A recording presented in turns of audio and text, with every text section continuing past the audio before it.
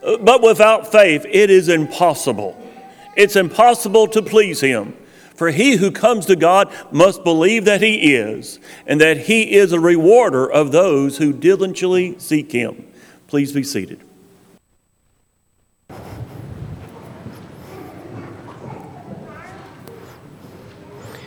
If you are visiting, wow, that's loud. If you are visiting with us, let me say to you that we are just as pleased as we can be to have you, and hopefully earlier today you had gotten one of those little packets, and in that packet is an attendance card. If you filled that out, if you'll pass those towards the aisle, I have some gentlemen who will be making their way down that aisle, and they will pick up those cards for you. We are grateful to have you here with us. Located in 2 Timothy chapter 3 and verse number 18, 2 Peter chapter 3 and verse number 18, Peter would write those final words of 2 Peter. Would say, grow in grace and the knowledge of our Lord and Savior Jesus Christ. I think it is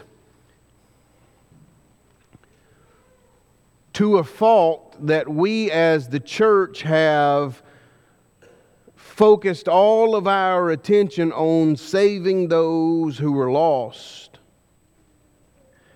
And here's the reason why. Sometimes we forget about those who have been obedient. So there's a process that happens after one is saved from his sins by the grace of God through the blood of Jesus the Christ. And Peter would mention that in 2 Peter chapter 3 and verse number 18. Growing in grace and the knowledge of Jesus the Christ. What is your faith like? Yours individually. I know at some point in time it began by a faith that your parent or parents had and were grooming you, hopefully, as they would bring you to those Bible classes and you would become familiar with God's Word. And then at some point in time you would be obedient to that gospel, and then your faith would begin to grow. Many times what we have is people who go to Bible class, understand those things, are ready to be baptized, and once they are, they stop. We stymie our own faith because probably one of 100 reasons.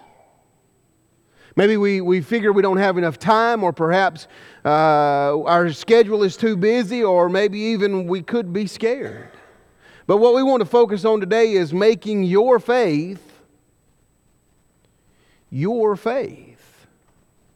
Why it belongs to you, why it should belong to you. And understand this fact as we look at the idea of making your faith your faith.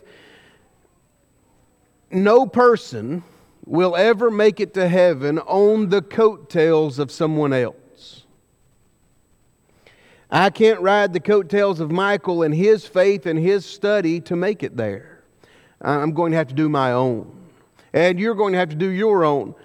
The problem may come up when we ask this question, well then what is faith? If I'm going to make that faith my faith, what exactly is faith? Well, I'm glad you asked that question, because most of you looked at me and say, what are you doing standing here, preacher? Because a preacher's faith is never shaken, is it? Oh, that's good stuff. We could stand here probably and regale each other with stories of traumas and incidents that happen within our lives that would shake a person's faith very down to the very core, and it doesn't skip over the preacher's home. It's just where it is. Do you know why we all have those things? Now you're looking at me like, I know I'm not supposed to answer out. Here's the answer, because we're people. And we live around people, and people have problems. That's just how it goes. So I stand before you as a person who has problems, and looking at the idea of being faithful unto God. As you and I look at the word faithful, we need to understand some English, though, of course we do, right? There's always a good day to bring in English or grammar to a sermon, right? Emma loves it. We use words in the English language, some that are concrete, some that are abstract. A concrete word defines terms or events, something that can be measured or observed. Bible. Puppy. Breakfast. It's all these things that when we hear those words, there's a picture that comes to our mind, isn't it? But when you look at an abstract word, it defines an intangible quality or concept. What picture comes to your mind when you say the word trust or love, friendship or anger, faith? Just because maybe no picture pops into your mind and you don't have a definite picture in your mind about those abstract words does not mean that they are not important. Just because concrete words have certain pictures that pop into my mind don't mean they're more important. But to understand those and understand what is faith, we need to understand the difference between concrete and abstract words. This funny word that you can't really read on the side there is pistos. That's a Greek word. You know what that means? Take a guess. It's right there beside it. It means faith. It is a persuasion that is a credence, a live by, a motto of moral conviction in the truthfulness of God, especially the reliance upon Christ for salvation and, by extension, the system of religious truth itself or the gospel. It is also translated in our English Bibles as assurance or belief, believe, faith, fidelity. All of those words come from this root Greek word, a moral conviction, first in the truthfulness of God, God which cannot lie, especially upon the reliance for Christ in salvation. You know, the blood that was shed on that cross so that it would cover the world of sin. And by extension, the way you and I understand those things. Paul would write this way in Philippians chapter 3, whereby when you read, you may know the mystery of the gospel that I hold. It would be one thing for God to be truthful about His salvation to man. It'd be another thing for Christ to be shedding His blood for the salvation of man. It'd be a whole other thing for me not to know about it. But because God has done His job, and because Jesus the Christ has done His job, and because that Holy Spirit of God has done His job, we have all three seen in the idea of faith. Now, if you ask anyone in this time period, in 2022, here's what you'll read. A strong belief, faith is, a strong belief in God or gods, or in the doctrine of religion, based on spiritual apprehension. Now, notice this that's been underlined, rather than proof. Wait just a second. Go back to where Michael started us in this particular Bible study to Hebrews chapter 11, verse number 1 and verse number 6, where God through the Spirit and through man would write this. Now faith is the substance of things hoped for, the evidence of things not seen. This 6, for by faith or without faith it's impossible to please Him, for they that come to Him must believe that He is, and that He is a rewarder of them that diligently seek Him. Now, is this definition true or is God true? Faith is the evidence of things not seen. Here, as you look around the people in our world, they would tell you that faith is a belief in something that you cannot prove.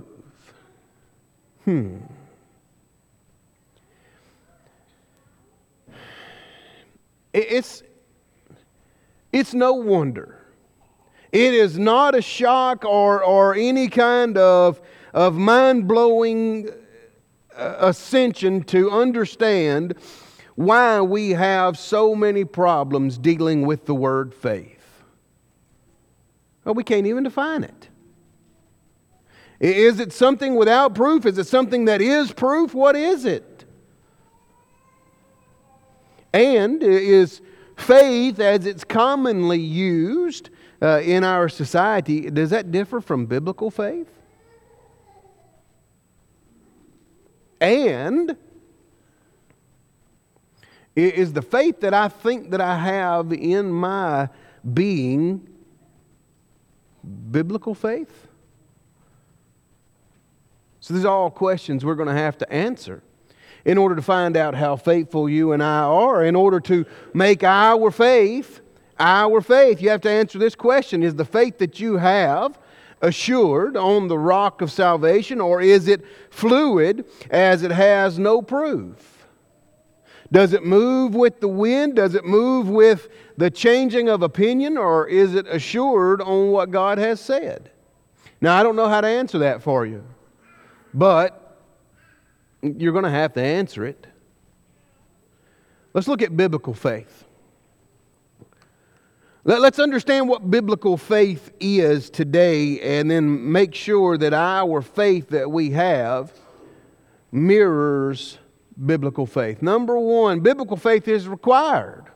Mark chapter 16, verse 16, Jesus would say, go into all the world and preach the gospel, baptizing. That's not right. That's Matthew chapter 28, 18 through 20, but it's a good parallel. He would say, he that believeth and is baptized shall be saved. He that believeth not will be condemned. Did you see that phrase? He that believeth not, that is, he that does not have that biblical faith that is required to understand that Jesus was the Messiah sent from God during that first century, who was offered on a cross outside of Jerusalem on a hill known as Calvary. 3 days later, he rose from the grave, walked out. 50 days later from that point, the church was established. He that believeth not will be condemned. That there'll be no other possibility of how God will save man other than this biblical faith. John chapter 16 verse number 31, as Jesus is speaking to His disciples for just about the last time. 14, 15, 16, and 17, He's having a discussion. Well, 14, 15, 16, He's having a discussion with them. 17, He's having a prayer. 18, He's going to the cross. John chapter 16 and verse number 31, He tells His disciples, you're going to need that faith to be saved. Not to become a member of the church, not to impress your friends or to do this or to do that. He said this faith is going to be required so that man is saved from his sin. Now, does that include me becoming a member of the church? Yes. But in order to be saved, mankind is going to have biblical faith. And it's in 1 John chapter 5 and verse number 4 where we read John write these words, that faith is what overcomes the world. My mother used to say it this way. Boy, don't you know that the truth will stand when the world's on fire? You want the things that will surpass and overcome this world? Yes, I do. Then you need biblical faith. It's a must in order to be obedient to God. John chapter 3 and verse number 16, 17, John writes once again that whosoever believeth in Him shall have eternal life. As a matter of fact, in verse number 17, Jesus would say, as He's speaking to Nicodemus this whole time, I didn't come into this world to condemn it, but I came to this world to save it. Good. Well, then how am I supposed to be saved by Jesus the Christ? Biblical faith. Biblical faith has legs. Biblical faith does something. You want to see where biblical faith is not found? 1 Samuel 15. 1 Samuel 15, King Saul, king of Israel, is given specific commands by God to go and to take over the Amalekites, kill every one of them, all of their animals, which would include their king. All right. First, Let's ask this question. Raise your hand if you understand what Saul was told to do. Okay. Kill everything, kill everyone, kill the king, kill the animals, destroy them. 1 Samuel 15, we see the prophet Samuel walk up, having a great day, and met with this king who says, I have done all that the Lord has commanded me, to which Samuel replies, why do I hear so many sheep and cows? And isn't that the king over there? Did he do what he was told? Shake or nod. Did he demonstrate biblical faith? Shake or nod. No. Biblical faith that is required by doing what God says the way God says it. You remember the excuse Saul gave? Well, I was going to keep the best out for sacrifice. I was going to keep the king out for... That's not what God said. And because he didn't do those things that were required the way they were required, God was not pleased. As a matter of fact, at the end of chapter 15, what you'll see is the kingship has been taken away from him, although he will never relinquish it. And Samuel never comes and sees him again until he dies. Biblical faith is not only required, personal. Romans chapter 10, verse 17, 2 Timothy chapter 2 and verse 15 would let us know of a certainty that it is personal. That whosoever heareth the word of God hears those words of salvation. What we'll find in 2 Timothy chapter 2 and verse 15 are these words. Study to show thyself approved unto God, a workman that needeth not to be ashamed, rightly dividing the word of truth. Now, let's break that down for just a moment.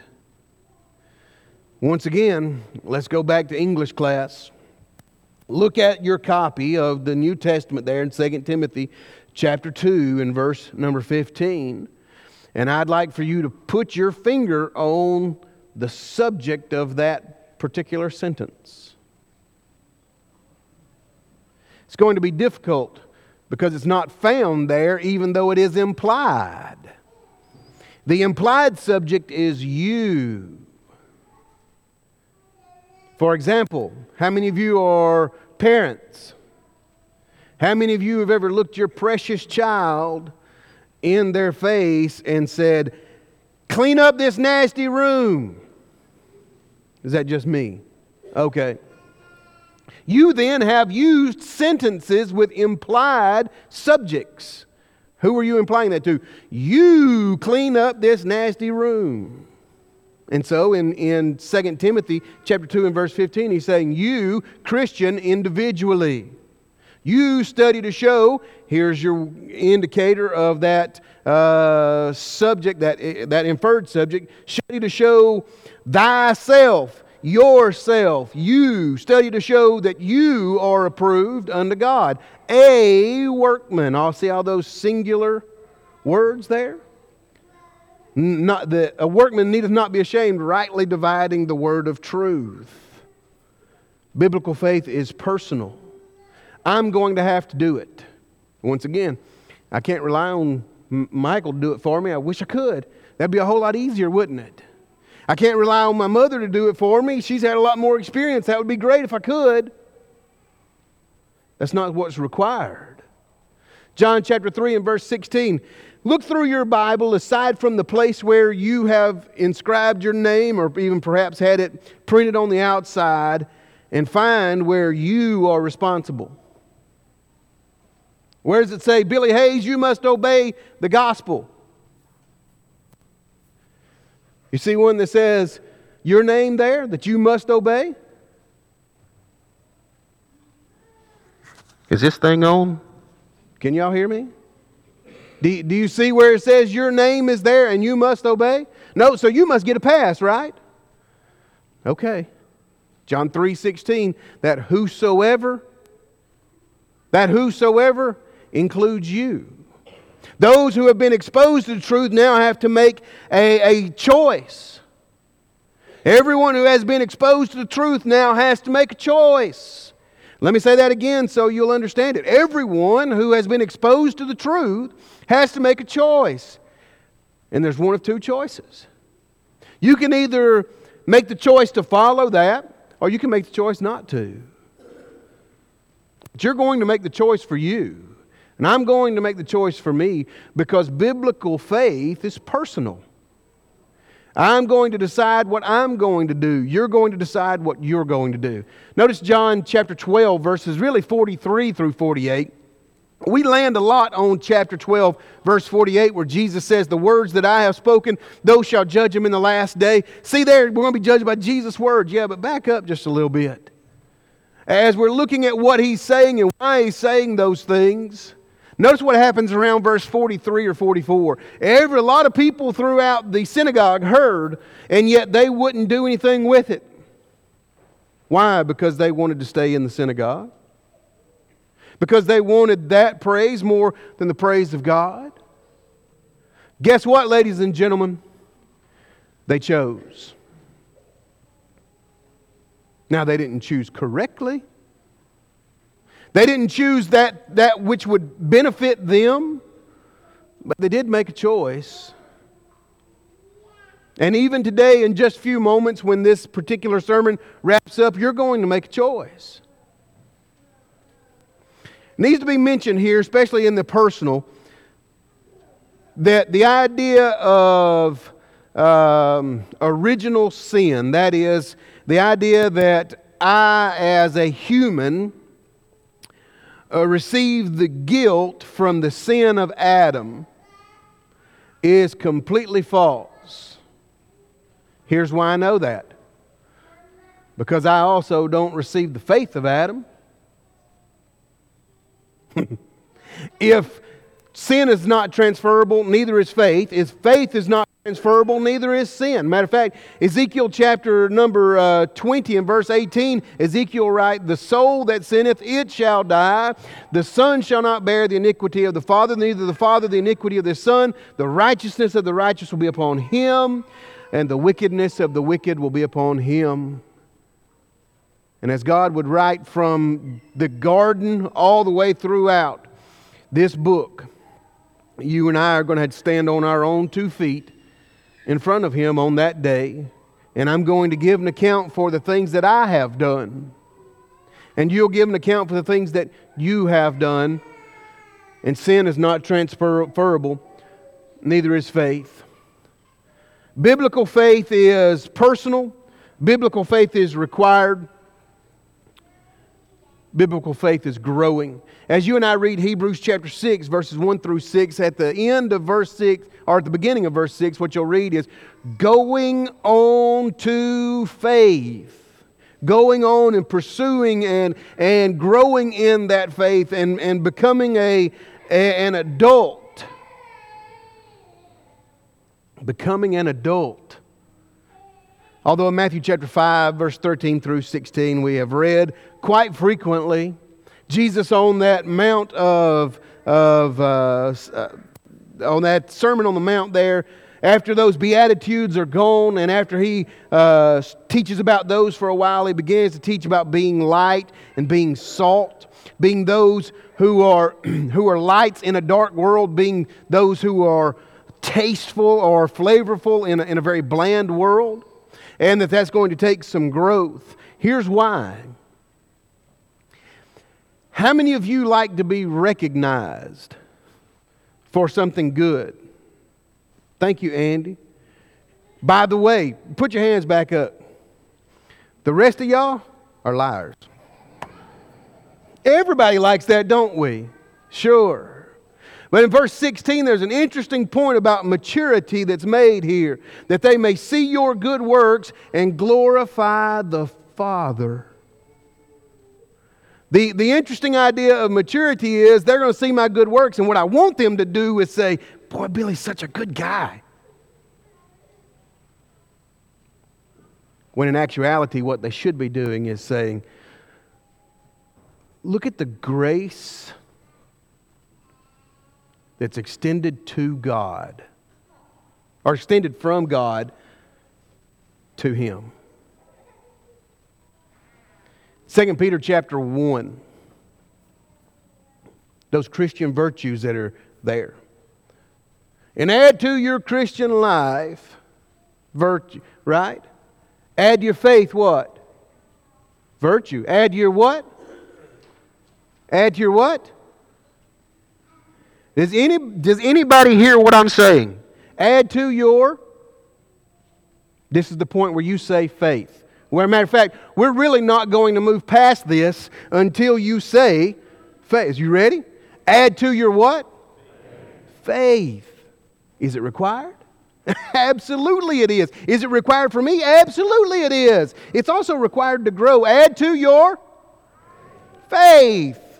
Virtue, and virtue knowledge, and knowledge temperance, temperance patience, and all those things. But there must be something on which virtue is added. That faith has got to be there. That's the base level. That's the very ground level of growing is faith. We mentioned 2 Peter 3 verse 18 just a moment ago about growing in grace and the knowledge of our Lord Jesus Christ. And then you'll find Hebrews chapter 5 verse 12 and 13. Biblical faith is growing, but not in Hebrews chapter 5. Hebrews chapter 5, 12 and 13, the Hebrews writer would write there, man, you ought to be growing. You ought to be desiring to eat of that meat, but where you still are is in milk. You ought to be searching deeper into God's Word, but you're still on the surface.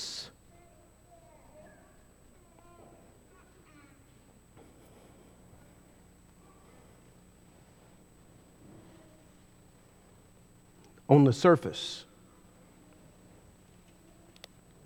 Let me show you on the surface. You ready?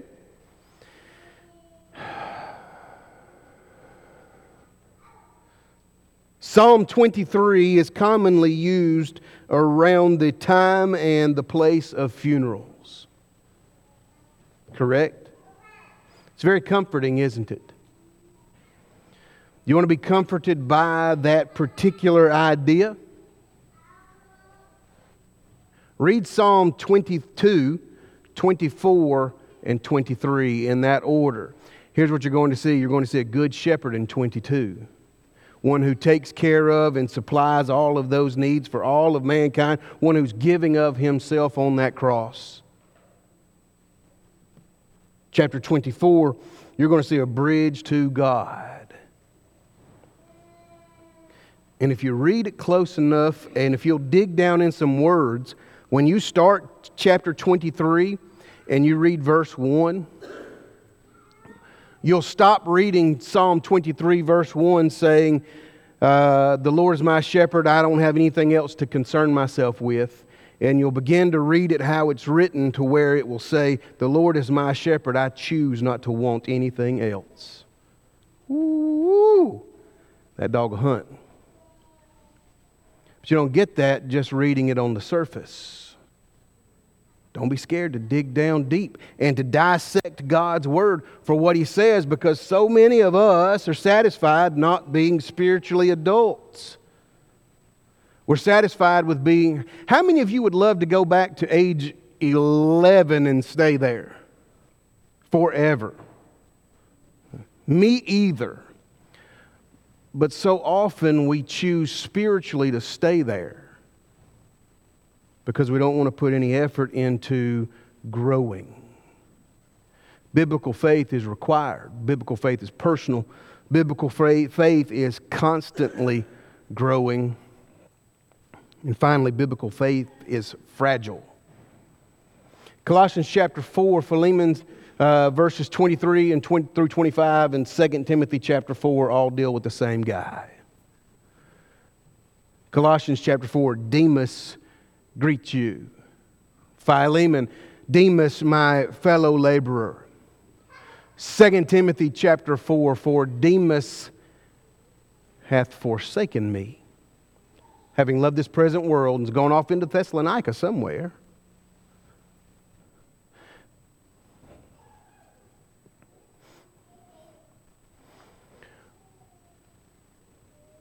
Since the ink was drying on 2 Timothy chapter 4, And since Timothy was the first one to open it up and read it to a congregation, we have, as the church universally, been trying to dissect why Demas left, other than learning the lesson that he left.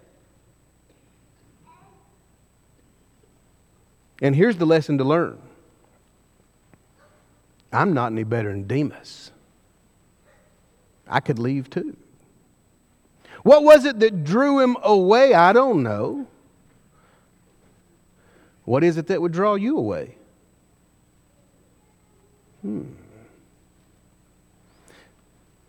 we begin to learn those lessons, we begin to look at it differently. And we begin to understand how fragile that faith can be. It can be, I think, in Colossians, as he's being sending greetings to others, and in Philemon, where he's a fellow laborer, I would believe with everything I have, he is right there in the moment, and that he is serving God faithfully, and that everything that he has is being pushed out that way. But for some reason, somehow, his mind has gotten turned away from God and to the world in 2 Timothy chapter 4. And that can be me too. It would even be Paul who would write in 1 Corinthians chapter 9 that he has the opportunity, verse number 27, to baptize and to teach so many and to usher so many into the church and to allow them the opportunity to be saved by God's plan through Jesus' blood. And at the same point in time, he himself could become a castaway. Now, the word castaway there is an interesting term, because it doesn't mean anything about a FedEx plane or an island or a volleyball. That's a movie. It means everything trash. What do you do with trash? This one's easy. I throw it away, right? You want to see the term, lest I be thrown away. Lest I become trash, useless, refuse. After teaching so many of how to be saved, I myself am found to be useless before God. That's Paul's fear. As he looks over what he's doing, that's his fear. Now, you and I and everyone who has ever become a Christian has had fear about something. I have heard those who are of the older generation are afraid that they haven't done enough.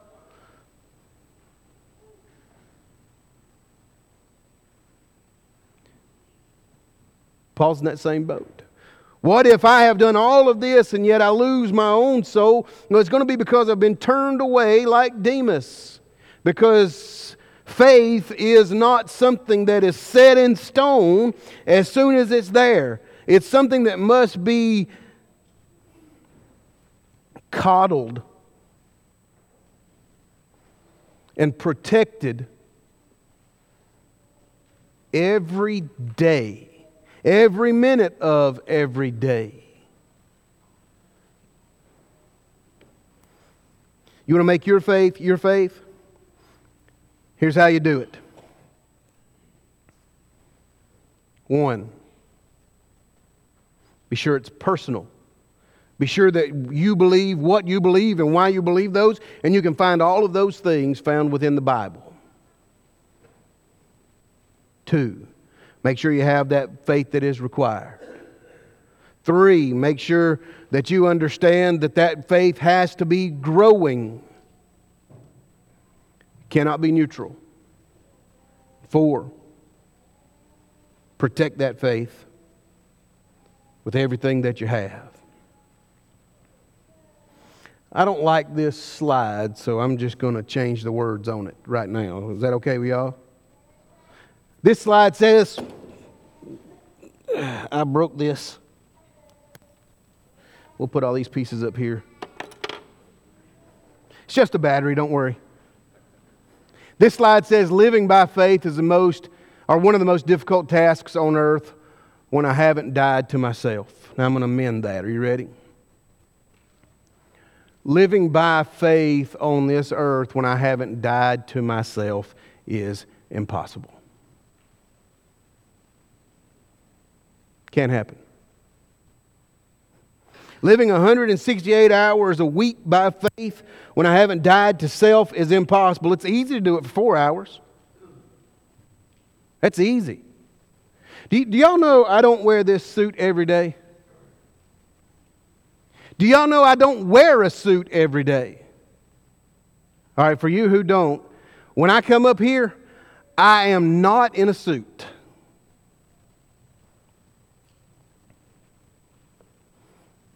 And aside from being in a camp situation, I can't remember ever preaching without a suit on. You take a shower in the morning, you make sure everything is smelling right, deodorizing everything or washing off other things. You make sure your hair is right and that your glasses have been cleaned, to my glasses, so that I can see out of them for some reason. Make sure your tie is straight and your shoes mostly polished.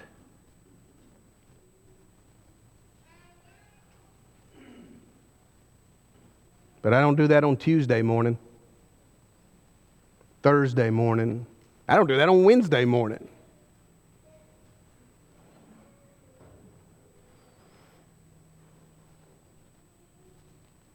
If God required me to wear a suit all day to be faithful to Him, you could come up here on Monday morning and I'd have a suit on. Thursday morning, have a suit on. You could go by my house in the summer on a Friday afternoon, you'd see me cutting grass in a suit. Because those are the things that God has required. My option for wearing a suit is to give God the best that I have. In my job, in my preaching, in the way that I would appear before His children.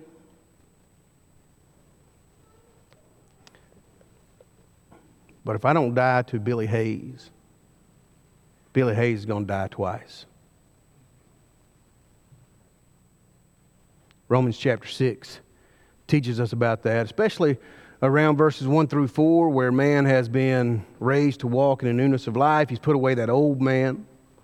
Especially in chapter 6, verse 7 and verse 12, really through about verse 18, where if I've died to sin, I'm no longer entangled there with it. I don't follow it anymore.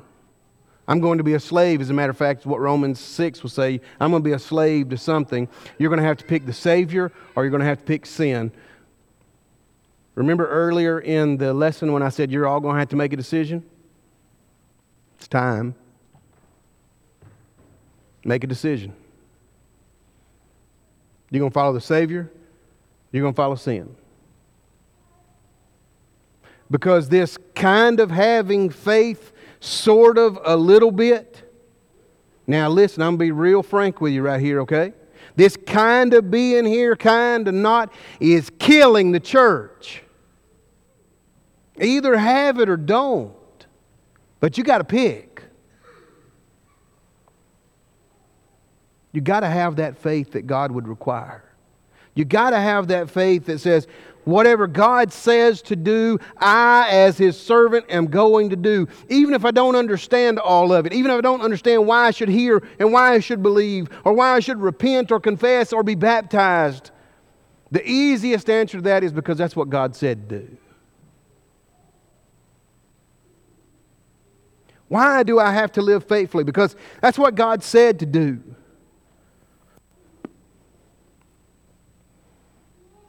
Stop killing the church and make that faith your faith. Right now, either by putting Christ on in baptism or by coming home. The choice is yours. Make it while we stand and sing this song to encourage you.